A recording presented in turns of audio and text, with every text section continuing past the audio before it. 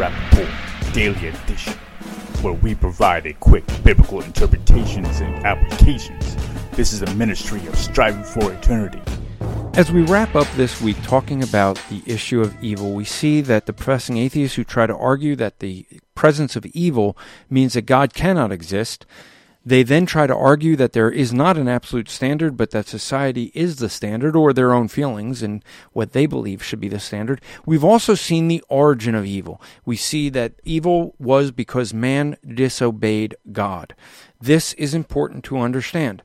The reality that people don't want to believe that there's evil in the world, or to account for something other than evil rather than human beings in the creation, because of the simple fact that if there is an evil in the world, it is brought about by man, and therefore man would be accountable to God.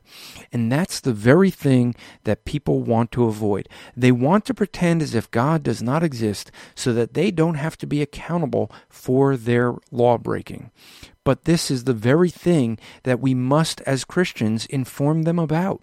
The fact that they have broken God's law and will be accountable to an infinitely holy, infinitely just God.